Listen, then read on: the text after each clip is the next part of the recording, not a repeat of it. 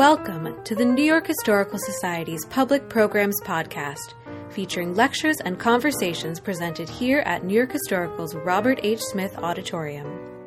The New York Historical Society is a preeminent educational and research institution that is home to both New York City's oldest museum and one of the nation's most distinguished research libraries.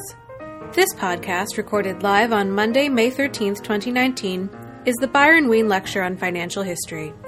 In this talk, James Grant and Byron Wien discuss current economic trends in government policy under the Trump administration. Good evening, Byron. We both ought to thank all of you for coming out. It is a truly terrible day. There's no game at Yankee Stadium tonight, Byron. I was going to make the point that the statistical differences between the Trump regime so far and the Obama regime are not so marked. GDP growth is faster now, if that is your favorite datum. But real wage growth, for example, or inflation, even payroll employment growth are not so very different. But what I think is most striking about the present day is in so many ways how wonderful it is. I picked up the Financial Times the other day, and there was a story about some scientists from Israel creating a heart, a printable 3D human heart. Of course, it didn't autonomously beat. I guess that's next year's project. If Donald Trump were here, he would come up and slug you for saying that. He would argue unemployment is at a 50-year low. Well, that's true. He would argue that the economy is growing at better than 3%. He would argue dismantled regulation. Well, he would say that. Yeah. He would. When he was running for office in 2016, he said often something to this effect. He said, "This is a very false economy and a very false stock market. It is predicated upon phony interest rates, 0% rates." And just because he has changed speechwriters doesn't mean he was wrong, Byron. Well, he's his own speechwriter, really. I mean, he's his own, because he communicates primarily with the American people through Twitter. Right. But I was going to say, apropos of the present moment, there are the wonders of science, and they are superimposed upon a set of economic data that, by the lights of the 1970s, would equally be regarded as wondrous. If anyone was paying attention in the 1970s, if you had been asked, would you, Mr. Citizen or Madame, would you settle for an unemployment number beginning with number 3, and would it be acceptable to you if the inflation rate began with a number 2? And you might say, yes, that would be acceptable. That would be heaven on earth from the perspective of the Carter years. And what is interesting, certainly from a historic perspective, is we have these things, and nobody's happy. It's raining, the stock market's down today. But it's been down for the past week. Right, we'll get whole to week. That. Yeah. No, but I mean, what he would say is that the tone of the economy is better than it was under Obama. True. That the mood in Washington is more business friendly. I mean, we've got a West Side liberal audience here. And, if you look back in history, it's pretty hard to find a time when the incumbent president has lost his position when the economy was doing well. And he's going to argue against whomever he runs against that the economy is doing better under him than it was under his predecessor. So he's going to ask the question, are you better off than you were 4 years ago? And what's the answer that the American public is likely to give? Well, I think yes is the answer to that on an economic basis. I think there are other conditions to consider. I'm not sure if they trump the economic one, but there is a certain, a stringency in our civil life that may weigh in the scales of the election. I'm not sure how much that's going to count for. But, getting back to Trump's critique of the monetary support of our finances and of business activity, I think it's highly problematical. Let's take a couple of things that you're probably uncomfortable with. The balance sheet of the Federal Reserve in 2008 was $1 trillion. The Federal Reserve was founded in 1913. It took it 95 years to get to $1 trillion budget deficit. Today, the budget deficit is $4 trillion. It was $4.5 trillion. So you could argue that all of the good times that we had under Obama and under Trump are a result of monetary expansion. In addition to that, the budget deficit, that's the balance sheet of the Federal Reserve. The budget deficit is going to go over $1 trillion. That's the highest percentage I think we've ever experienced in peacetime. So those are two numbers that are pretty frightening. Do you think anybody cares about those? No. I know you care about them. No, but let's bring this down to the level of the family or of a business. If you didn't care about your balance sheet, you could do fabulous things. I mean, if your balance sheet did not count, you could show growth, statistical growth. If you were a family, you could get a much bigger house. If debt were not a factor, and well, is the growth attributable to Federal Reserve expansion? I mean, the first wave was over a single weekend in September of 2008 when Lehman failed. The Fed balance sheet over that weekend went from $1 trillion to $2.5. And the reason it did that is to prevent the American banking system from melting down. So the Fed clearly did the right thing there, but they kept on going. And as a result of that, we had the beginning of what is going to turn out to be, in my opinion, the longest recovery in the post-war period. Now, is it a healthy recovery, or is it laying the seeds of something we're going to pay for later? Well, it's a truism of the life of a market economy that there are forever cycles, right? And to, I think, a degree, booms not only precede busts, but they cause them. And they cause them through the gradual accumulation of error. When they say the stock market is correcting something, you have to ask, well, what are the errors the stock market's correcting? And oftentimes those errors are the errors of miscalculation of risk and of investment return. And I am now going to talk my book as the proprietor of a publication with the words interest rate in its banner. And I'm going to say that interest rates are the most consequential and delicate prices in capitalism, that they balance savings and investment and define investment hurdle rates and measure financial risk and so forth.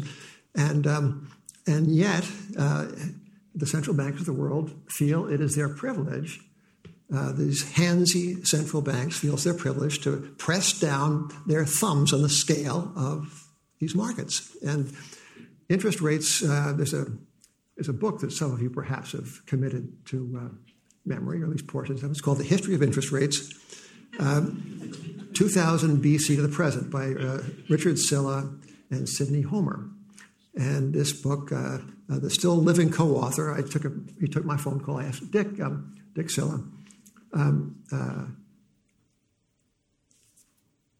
has there ever before been a time in which interest rates were so low? He said, no. And he said specifically, there are today something like $10 trillion worth of so-called fixed income securities, mostly Japanese and European, that are priced to deliver a yield to the investor of less than nothing. What an extraordinary thing. And this to me is the proof, satisfying proof to me, that these rates are not naturally low because of the aftermath of a terrible banking situation as we had 10 years ago, by the way, 10 years ago. They are low owing to the premeditated manipulation of rates by a bunch of central bankers, public employees. And this has had the effect, I say, of doing all sorts of things, both desirable and not so. They have raised up investment asset values. Your house is probably worth more, in good part owing to the low level of mortgage rates. Certainly equity portfolios are higher. Corporate promoters of all kinds, private equity promoters, venture capitalists. Don't go easy here. Oh, I didn't mean it that way. Have done a land office business. But there is every pancake has two sides. The other side, by pressing down interest rates, they have raised up materially the cost of retiring. So if $1 million of hard-earned life savings got you $50,000 when rates were 5%, current rates will get you much less than that $50,000 for the same million. They perhaps give you $25,000. So you have to save twice as much. And this humble arithmetic is at the root of the pension crisis we have all been reading about and not really paying very close attention to. Well, you're stepping into some hot water here. Because what you're saying is use the word manipulative. I would argue that what the Federal Reserve did, there are sort of two things that policymakers can get away with. One is expanding the money supply, which they did, and the other is deficits. We've learned that we could run extraordinary deficits without anybody getting too upset, as long as we can print money and somebody will buy our paper. But what you're saying is that all this money that's out there has kept interest rates low, and I would agree with that, because there's the balance sheet of the central banks, major central banks of the world, excluding China, have gone from $3 trillion in 2008 to $16 trillion. And a lot of that money that's sloshing around is looking for a place to hide. And it's hiding in fixed income instruments of various kinds. And that's why we have low rates here and zero or negative rates in other places. But Byron, so venerable, shall we say, are we, that we can remember a time when fixed income securities were not thought of as places to hide, but rather places in which to be trapped. The paradox of these bonds, these promises to pay these IOUs, bonds yielding, delivering interest, income to the investor of like nothing. The paradox that people treat them as if they were safe havens, right? If they were kind of safe deposit boxes in themselves. And when, as recently as 1981, when 30-year U.S. Treasury securities were priced to deliver a 15% per annum return, our mutual friend Leon Cooperman, I think, speaking in jest, called those certificates of confiscation because people had, for the preceding 35 years, had watched interest rates go up and bond prices go down. And muscle memory, which is a very important but unheralded feature of our investing cycles. Right, and rates went down from 1982 until 1999. And it was the first time in economic history where rates declined and earnings increased, and we had the greatest bull market in history. But now we're having another bull market in history, and this time it's because interest rates have stayed low. If I had told you in 2008 that the economy would be growing at 3% and unemployment would be at a record low, and the stock market would be at a record high, and I asked you where interest rates would be, I don't think you'd say 2.4. And I'm supposed to know, quite right, I'm supposed to know something about them. You're quite right, Byron. I would not have said that. So, but that's where we are, and everybody loves it. Well, the only people who don't love it. Are there any savers in the audience? I can't. No, I didn't think so. The people who don't love it are the people in Florida who went down to Florida because they could get 5% on their savings certificates, and now they get less than 1%. They're complaining, but the rest of the country is happy to have these low rates. But you're not. I don't know. I would prefer true rates. I think that we need organic, gluten-free, farm-to-table interest rates. We don't need these hothouse things that central banks give us. And the cost of them, I think, is the cost of a very rickety architecture of finance, very heavy on the debt department. And the debt is of increasingly lower and lower quality. Byron, I'm not talking about your Wall Street. I'm talking about the other portion of Wall Street, but there is a predatory element in the relationship between the borrowers and the lenders. And the lenders, knowing full well there's a kind of an income famine in the world, are exacting all manner of concessions from the lenders. The borrowers have the upper hand, with the result that there's like $1 trillion worth of bank debt or near bank debt that is free of the fine print we call covenants. And the covenants serve to check the financial conduct of the borrower. The covenants will hold the borrower to certain financial metrics, like not too much more debt, don't pay out a bunch of dividends to the promoters, et cetera, and now those covenants are absent. And this is one feature only of the unintended consequences of the persistence of really, really low rates. Look, there's no question that a marginal buyer can issue high-yield paper that is covenant light, as you suggest, and get it sold pretty easily. But look, and I want to get into that, but let's just step back and go to the Federal Reserve. Do you think the Federal Reserve should have raised rates 4 times last year and have stopped raising rates this year? You think that if I were in a position to appoint you as a Federal Reserve governor, would you have been comfortable in that environment? Well, I would have resigned, Byron. I think that the Fed has, as we say on Wall Street, has missed its market. I think that the structure of our debt is such that the country is hard-pressed to stand even slightly higher rates than these. And you can see as soon as the federal funds rate, which is the not so important as it was, but still it's the benchmark for Federal Reserve intentions. It's the money market interest rate that is regarded still as the Fed's policy interest rate. When that rate begins to poke a little bit above the rate of inflation, rivets start to pop on the SS stock market. And the Fed has learned that, and it's very chary about raising its rate. And that is a kind of a sickness, right? That is, that's not a good thing. Yeah, but the Fed only has 2 responsibilities: full employment and low inflation. Right, but the Fed's functional responsibilities have become arsonist and fireman. Yeah, but it has, but we have low. I mean, explain to me, because this one I don't have an answer to.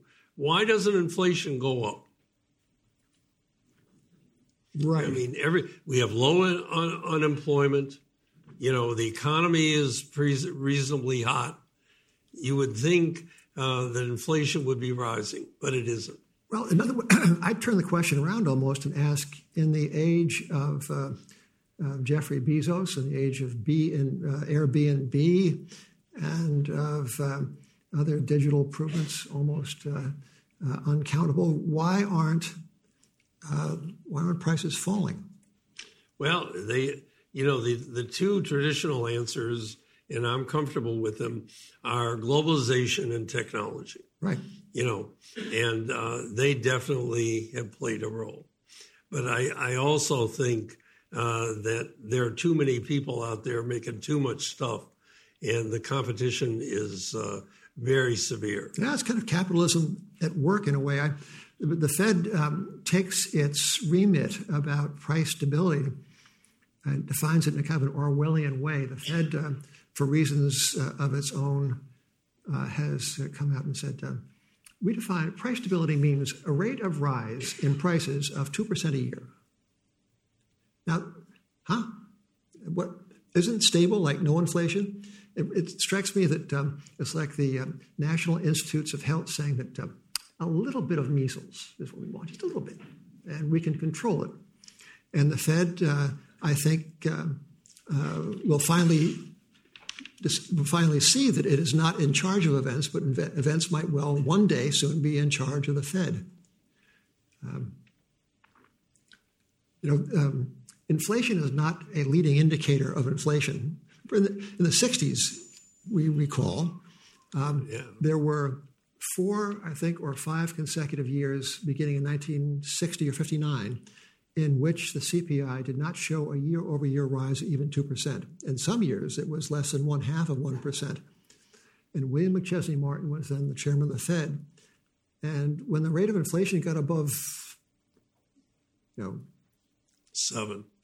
When the rate of inflation got above like nothing, he was giving speeches about the peril that we confronted in a latent inflationary period. Now, he was finally the steward of an inflation rate that was indeed very high.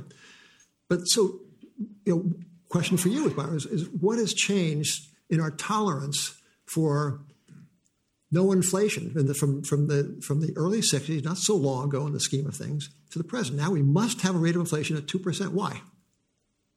Well, in the 70s, you had everything going up. You had labor tight, you had commodity prices rising, you had wages rising, and the inflation rate went above 10, I think, to 4. And Paul Volcker came in, raised interest rates.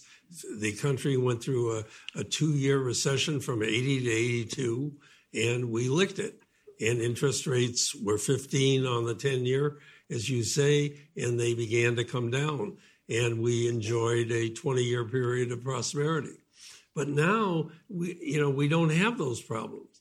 We have the aberrational and anomalous condition where inflation has stayed low, even though the economy is running above 3% and unemployment is at a long-time low. And people are taking advantage of it and building up debt. And it reminds me of the Chinese situation. Everybody's been waiting for a hard landing in China because they're building up debt at an enormous rate in order to fuel their expansion.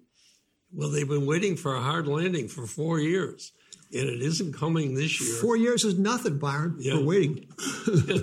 Well, let's just hear your opinion on China. Do you think China's a bubble waiting to burst? Yes. You do? I do. And why? For the reasons you just gave.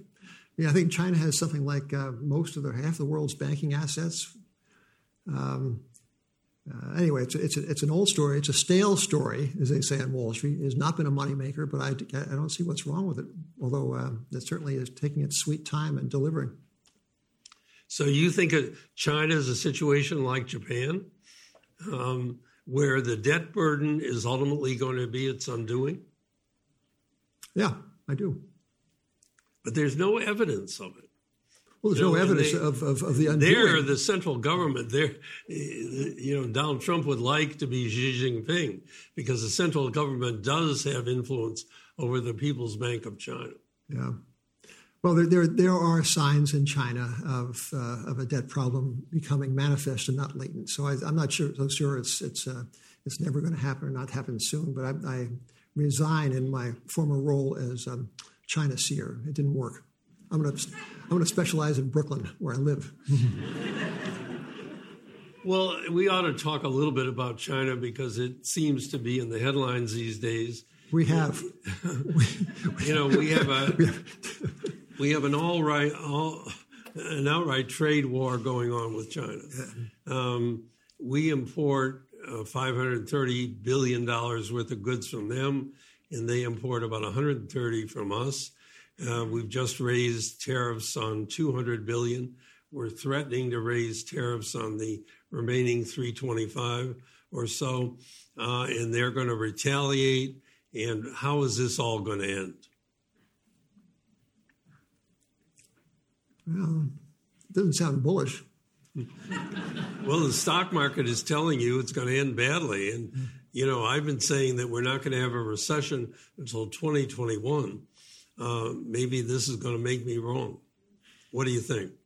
Is the trade war that's going on with China enough to put the U.S. into a recession? I don't mean to be so much of a platitudinarian, but it's raining today. This brings me to the point that the National Weather Service, which is in the forecasting business, spends $1 billion a year and employs many very knowledgeable and brilliant scientists, takes billions of discrete observations on computers that are orders of magnitude stronger than anything on one's desk. And their line of vision goes out 10 days. And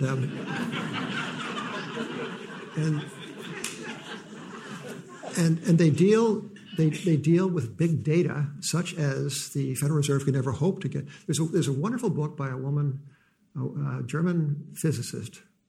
I can't recall her name, but I do recall the name of the book because it describes my high school career to a degree. And the title is Lost in Math. It came out last year. And this most formidable author describes the difficulties in theoretical physics in English and very accessible. And her critique, by the way, is that physics has become preoccupied with aesthetics, with the beauty of a theory rather than its predictive value. And she regrets this. So towards the end, there's a little personal detail. She says, economics seems to pay better than theoretical physics, and I looked into it. I looked into economics, and she said, I discovered two things. First of all, the mathematics is not very impressive. And secondly, the data are horrendous. Now, given that, I think it's one that the Federal Reserve can get away with telling us what's going to happen in 2 or 3 or 5 years. It's just incredible. And these are the people who missed the biggest professional event of their lives in 2004, 5, 6, 7, and 8. I mean, we all make mistakes, but we ought not to keep making the same one. We ought not to keep on stepping on the same rake. And we, the people, ought not to listen to it or really put up with it. And I think that the Fed has turned into a kind of a crypto economic planning bureau. It's got 700 economic PhDs, and they want us to. Anyway, you got me started, Byron. Well, I've got you started, but I want to finish you off. Because if you look at what the Fed did in 2004 or 7, I mean, I've got a picture of Alan Greenspan above my bed, and I use it for a dartboard. There's no single person who contributed to the collapse that we had in 2008-9 more than Alan Greenspan. And the reason is that he refused to use his regulatory authority to restrain what the banks were doing in subprime lending. And that is what brought us down. But I don't see a similar set of mistakes being made by Bernanke or Janet Yellen. It doesn't seem to me that Federal Reserve policy is going to be the cause of our undoing. I'm worried, as you are, about the buildup of debt. But as long as the economy can keep growing, and I think it can, I don't think that's going to bring us down. Well, let's look at Uber, for example, as a case study in one of the unintended consequences of a very low cost of capital. Uber is one of the miracles of the age. You're standing let us say, hypothetically, on a rainy street corner, and it's dark and you're unfamiliar with the territory. You hit the app, and then pretty soon there is a car. It's safe inside, it's warm, the lights are on, and you drive away. It's astounding, right? Uber has been in business, 10 years or so, and it has done everything except turn a profit. And it has disrupted, is the term of art, disrupted the taxi business the world over. But consider the nature of the disruption and the costs of this disruption. So we are meant to think that Uber has some magical economy of scale such that its business model is superior to that which it has displaced. It's like in New York City. What is that business model? Well, its drivers are consultants. And they are allowed to buy their own insurance and maintain their own vehicles, pay their own tolls, and maintain their own vehicles. And they make, after everything, about $10 or $11 an hour. And the reason you know that they are not really making it is, A, the turnover is so hard, so fast, and B, Uber had an auto leasing business some years ago, and the leasing business failed because the drivers apparently did not make enough money to maintain payments on their vehicles they leased through Uber. So the unit economics of Uber would appear to be inherently unprofitable. It's a big claim, but they appear to be inherently unprofitable. And yet, this company was bruited about as the possessor of a $120 billion stock market capitalization. That was a talk on Wall Street. And so I cite this as an example of the megalomaniacal,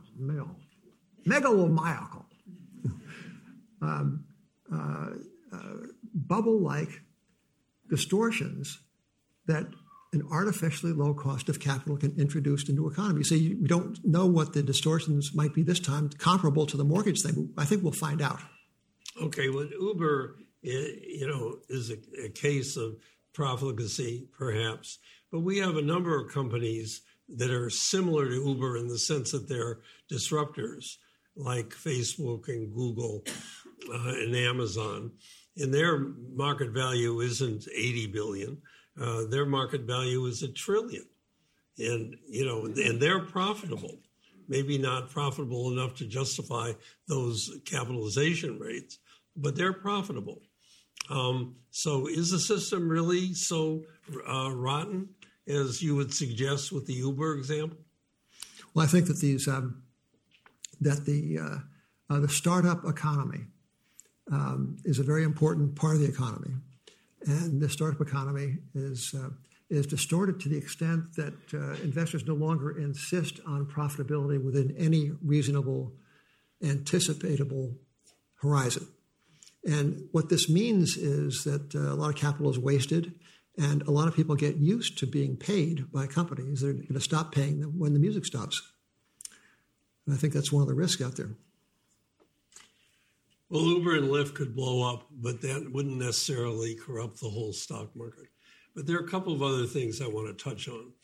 There's been a lot of talk recently about modern monetary theory. The idea that a country like the United States that prints its own currency can run unlimited deficits as long as people will buy our bonds. Does that idea make sense? Because it looks like we're going to run those big deficits. Well, this modern monetary theory is a brainwave of a man named Abba Lerner, Lerner. And Abba Lerner was an English subject who grew up on the kind of wrong side of London and who came of age at about the time that Keynes was making his mark. And he proved a brilliant economics student, a close reasoning fellow, and a very lucid writer. And he coined the phrase called functional finance. And Lerner said that there's no such thing as sound finance. He said, put that aside. Put aside the gold standard, put aside notions of balanced budget. No. What matters is the well-being of the people as defined by a low rate of unemployment, in fact, no unemployment, and no inflation. Those are his two criteria. So it sounds okay, right? And he said this can be achieved in the following way. He said the government ought to borrow without stint until such time as there appears to be an inflation. And then it raises taxes and taxes away the excess spending power. So it's the government's money. It prints it, it's paper. And the government can, through these means, engineer this state of almost permanent prosperity and well-being for all and not just for some. But there was a codicil, and Lerner said, this doesn't work when a country has a significant exposure to foreign creditors. So the United States, something like 35 or 38% of our debt is held abroad. So anyway, but mostly what strikes me, Byron, about this modern monetary idea is to the extent to which a Republican administration has silently adopted it. Well, now they're talking about not doing only we're already running $1 trillion deficit, and that's without a $1 to $2 trillion infrastructure program. So there's a play by Molière, Bourgeois Gentilhomme, or something. And in this play, there's a character, I think, Monsieur Jourdain, maybe, who woke up one day and was told that he can speak prose. And furthermore, that you have been speaking prose for your entire life. And this character is just full of himself. I am speaking prose. Amazing.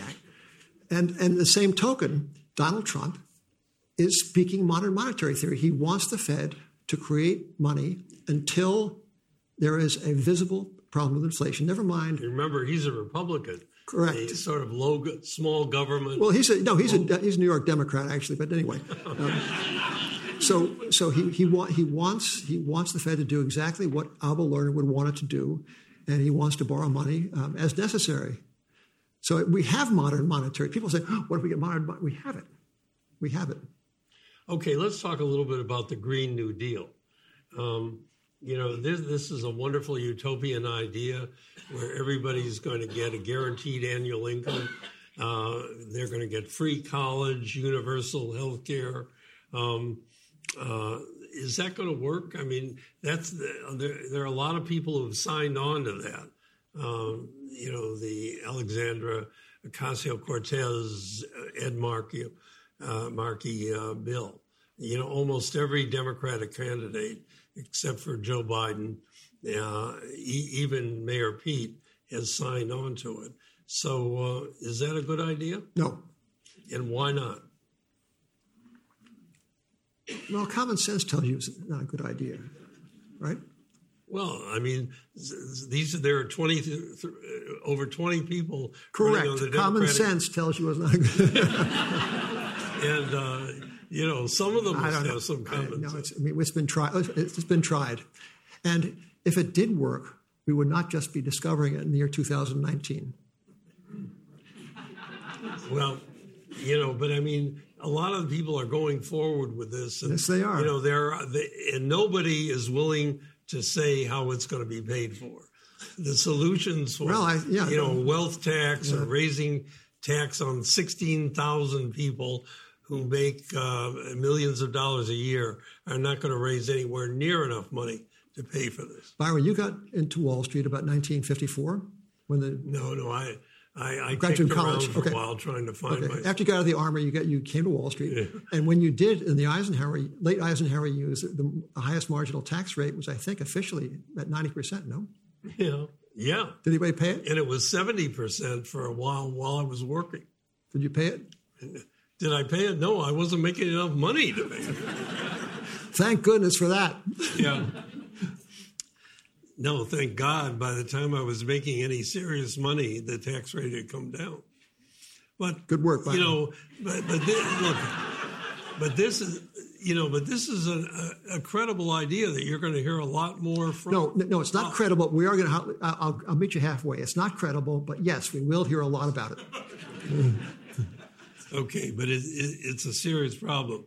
So what you're saying is there's not that much difference between Obama and Trump, and there's not that much difference in some important statistical measures of the economy under Trump so far versus the last 4 years of Obama.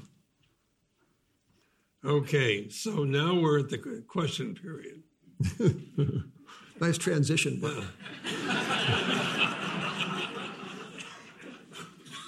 What stocks you like, Byron?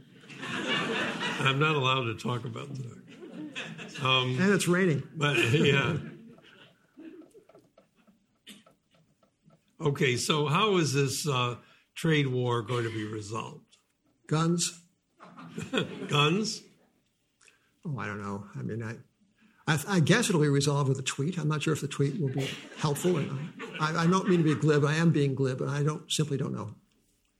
No, but I mean, is it going to be resolved? I mean, I would argue that both sides want it. China needs it because, the tariffs are on 5% of Chinese goods, and China needs it economically, and we need it. Trump needs it politically, and so therefore a deal is likely to be done. Is that right? I think a deal will be done in 6 months. Do you agree with that?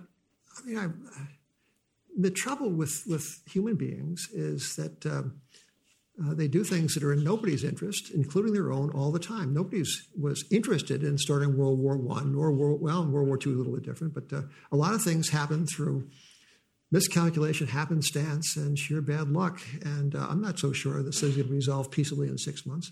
I'm not so sure the tariffs are the big problem. It seems to me that the problem is running. Anyway, blah, blah, blah. You're not sure they're a problem? Why? Because we can get the goods from somebody else? 37% of the goods that we're raising tariffs on are technology products. They're component parts that we reassemble in the finished product. Well, tariffs someone likened years ago as if you went out and instead of connecting countries with roads, this is in Europe, you dug ditches instead, big wide ditches so that wagons couldn't cross over. That's the effect of a tariff. And that metaphor still holds, and I agree with you, Byron, it's not helpful. It's amazing how similar these questions are. Amazing how similar the answers are. Yeah. Is there a question to which we can answer?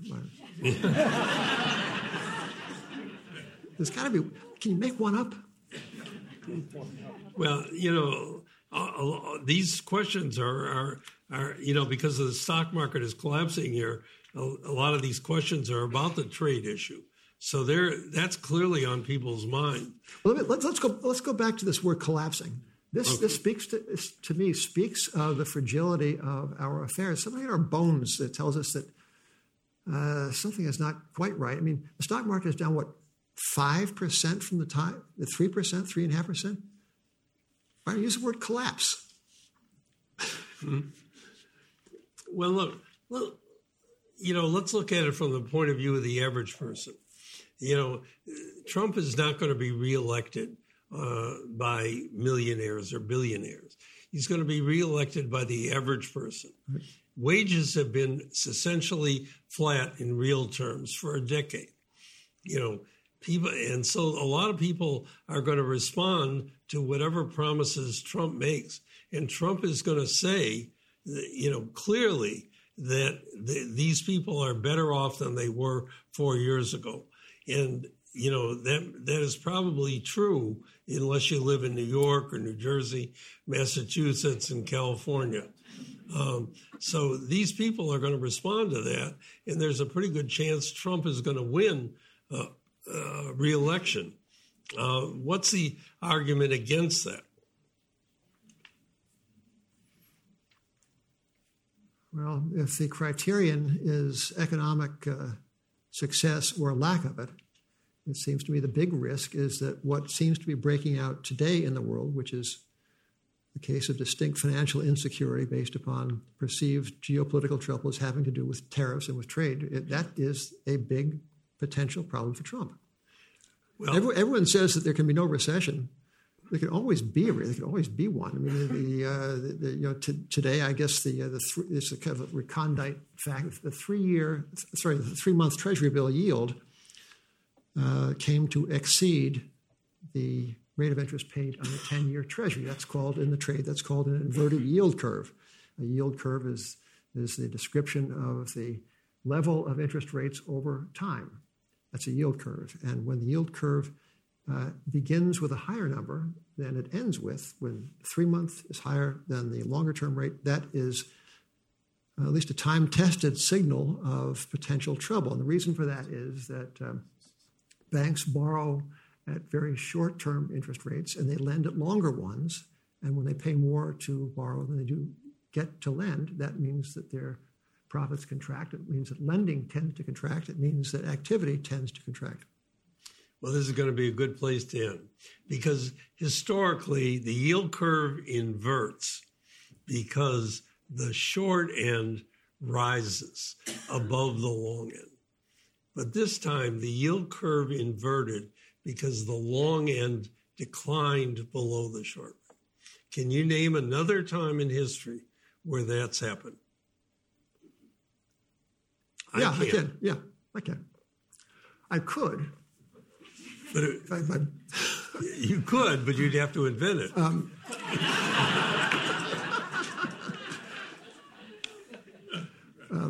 The Fed is only in business 100 years. We have 1,900 years of history preceding. I bet it happened. Don't give me the Zhou Enlai argument. On the French Revolution, it's too soon to tell. Yeah. I mean, what I'm saying is what's going on. There are a lot of one-off things going on right now, and it's hard to know the outcome. This trade war that we're in is not going to have a big effect on our economy, but it's going to have a big effect on theirs. So we're playing a game of chicken here, and it's going to be hard to determine who's going to turn off the road first. But these are problems that are very real, but they have different dimensions for the two sides. We can survive this trade war. I don't know that China can. And we can't stop. Even if Trump puts these tariffs on, we're going to keep on buying Chinese goods.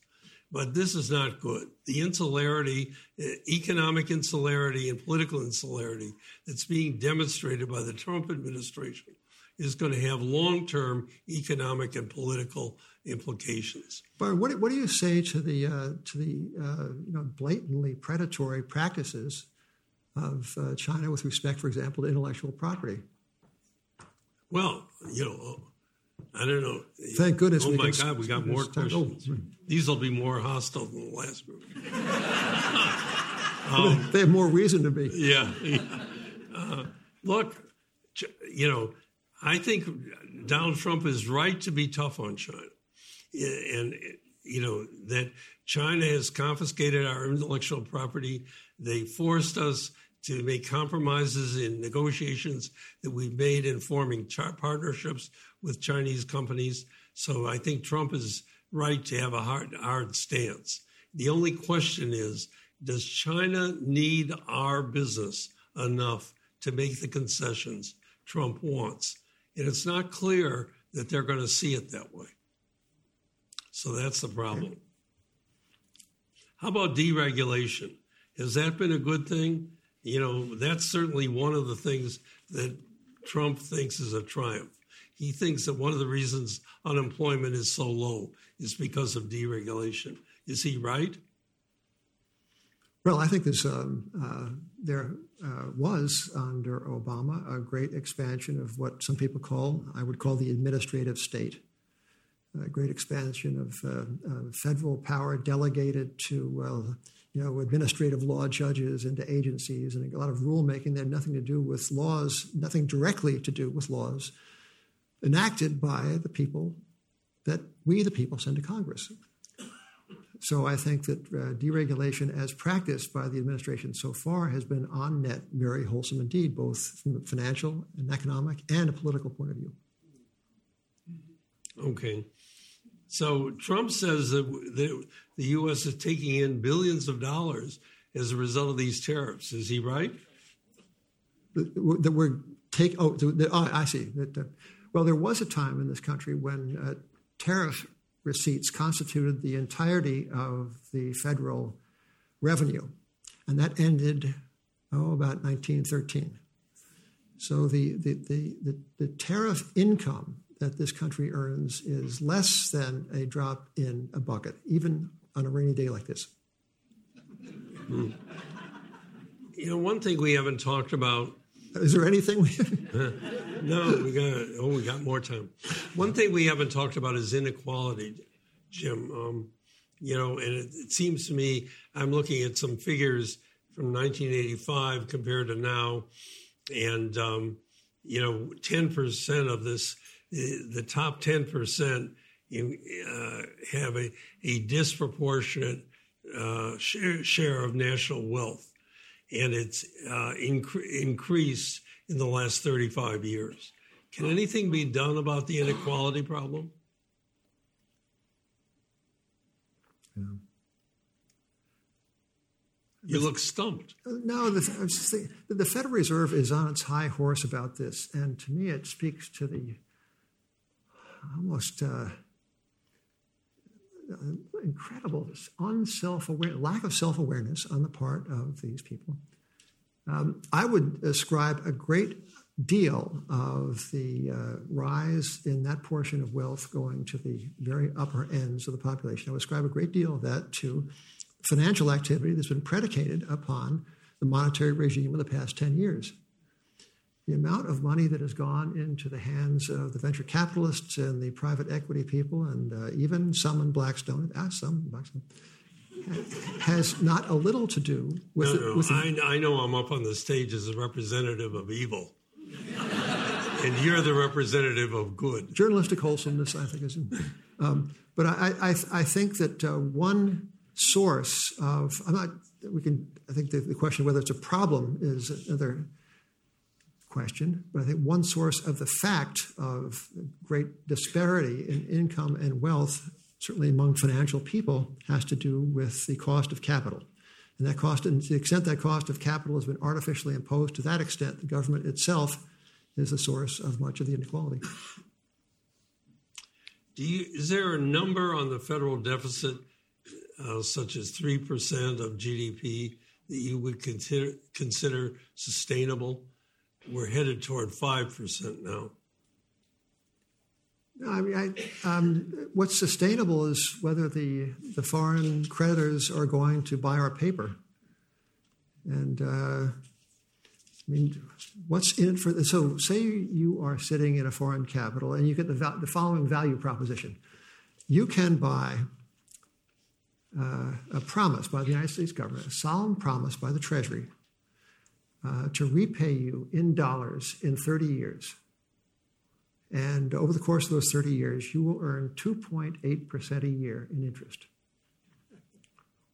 All right, so that's the basic value proposition. Now, you are also given to understand the Federal Reserve intends and is fully capable of depreciating the value of those dollars by 2% a year. That leaves you a real return of 0.8% a year over the course of 30 years.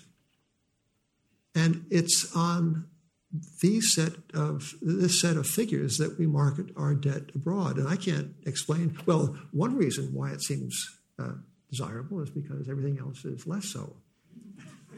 I mentioned this $10 trillion worth of securities, mostly in yen and Swiss francs and European currencies, that is priced to yield not 2.8, not 1.8, but 0.4, so less than nothing.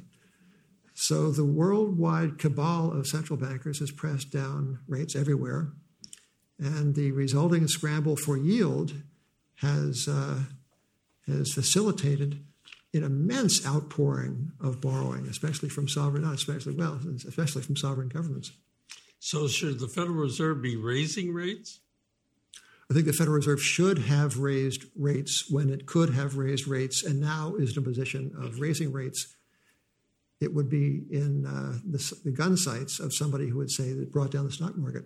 And to a degree, it might have done that if it were persisting in raising rates. So the Fed is right to stay on hold this year?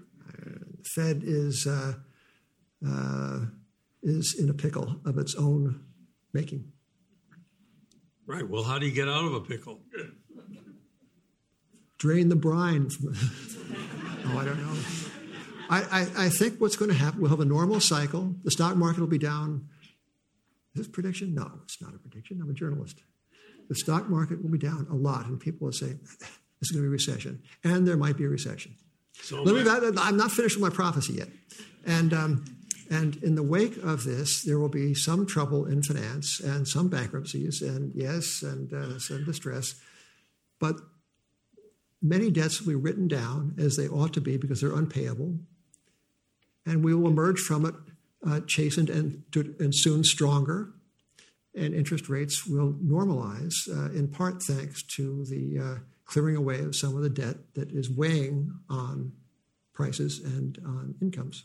So, Jim, to distill your views, you think that what's going on now, the combination of Fed policy, profligate borrowing by corporations, running of a large budget deficit, and the trade war is going to bring a recession sooner than most people think? Well, it will certainly, it's a truism verging on an insult to the audience, but there certainly will be a recession. There always will be a recession. But I think that the proximate cause for recession is much clearer than most people acknowledge. You see, people cite the presidential election cycle. You don't have recession this time with the president. Well, I think what is, among many other things, you mentioned many differences in this cycle. One of them perhaps are the consequences now emerging of 10 years of radical monetary experimentation. And you can't really project outcomes based upon unprecedented events. And these 10 years in monetary affairs have been unprecedented. So you would say that just as the Federal Reserve, I think the Federal Reserve was largely responsible for the 2008-9 recession.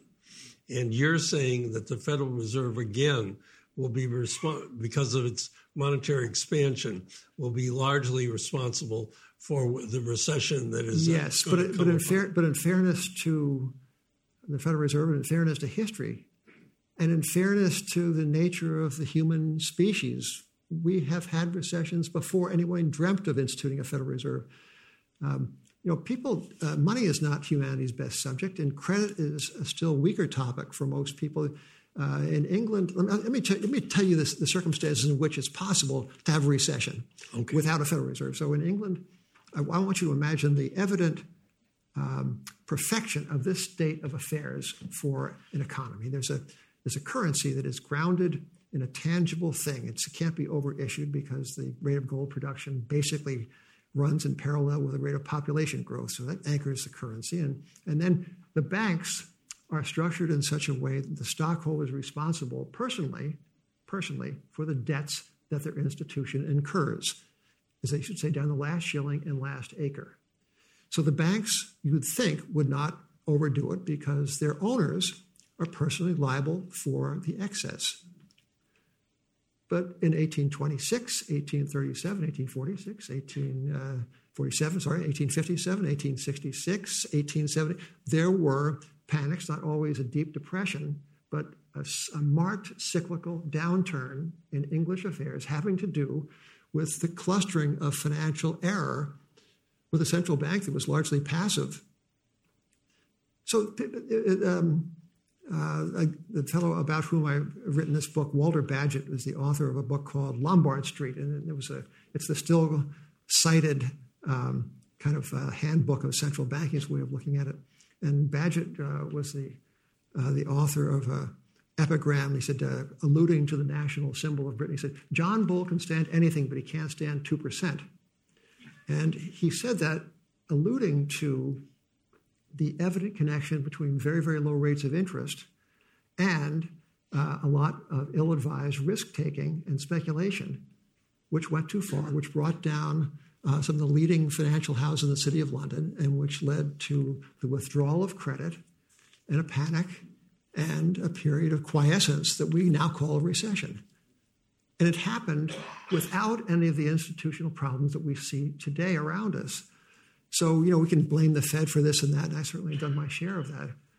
But I think, again, because we are now in the auditorium of Bernard Schwartz and we're in the institution of the New York Historical Society, we ought to be, I think, aware of the inherent weakness of human beings around money. It's the same way we act around d'amour. We're not very rational sometimes. Well, Jim, you may not be the Grim Reaper, but the Grim Reaper has appeared here. And there are just a couple of things that we should conclude with. Jim has given us a number of things to worry about, and they are in the realm of excess. It's my job, Byron. They are in the realm of excess. But prior to our getting into this trade war, there were relatively few excesses in the U.S. economy, which is why I thought we had a couple of years until the next recession. The trade war could precipitate some of the excesses that Jim is talking about. So it's right for all of you to pick up the paper every day and figure out whether the economy is responding to it. And if this decline in the market continues, it'll be a result not only of Fed policy, but also of government policy and the trade practices that we have pursued. So there's plenty to worry about. But sometimes when that happens, an opportunity is developing. And that was the case with the Brexit scare, and it may be the case with the China scare. Thank you all for coming in the rain.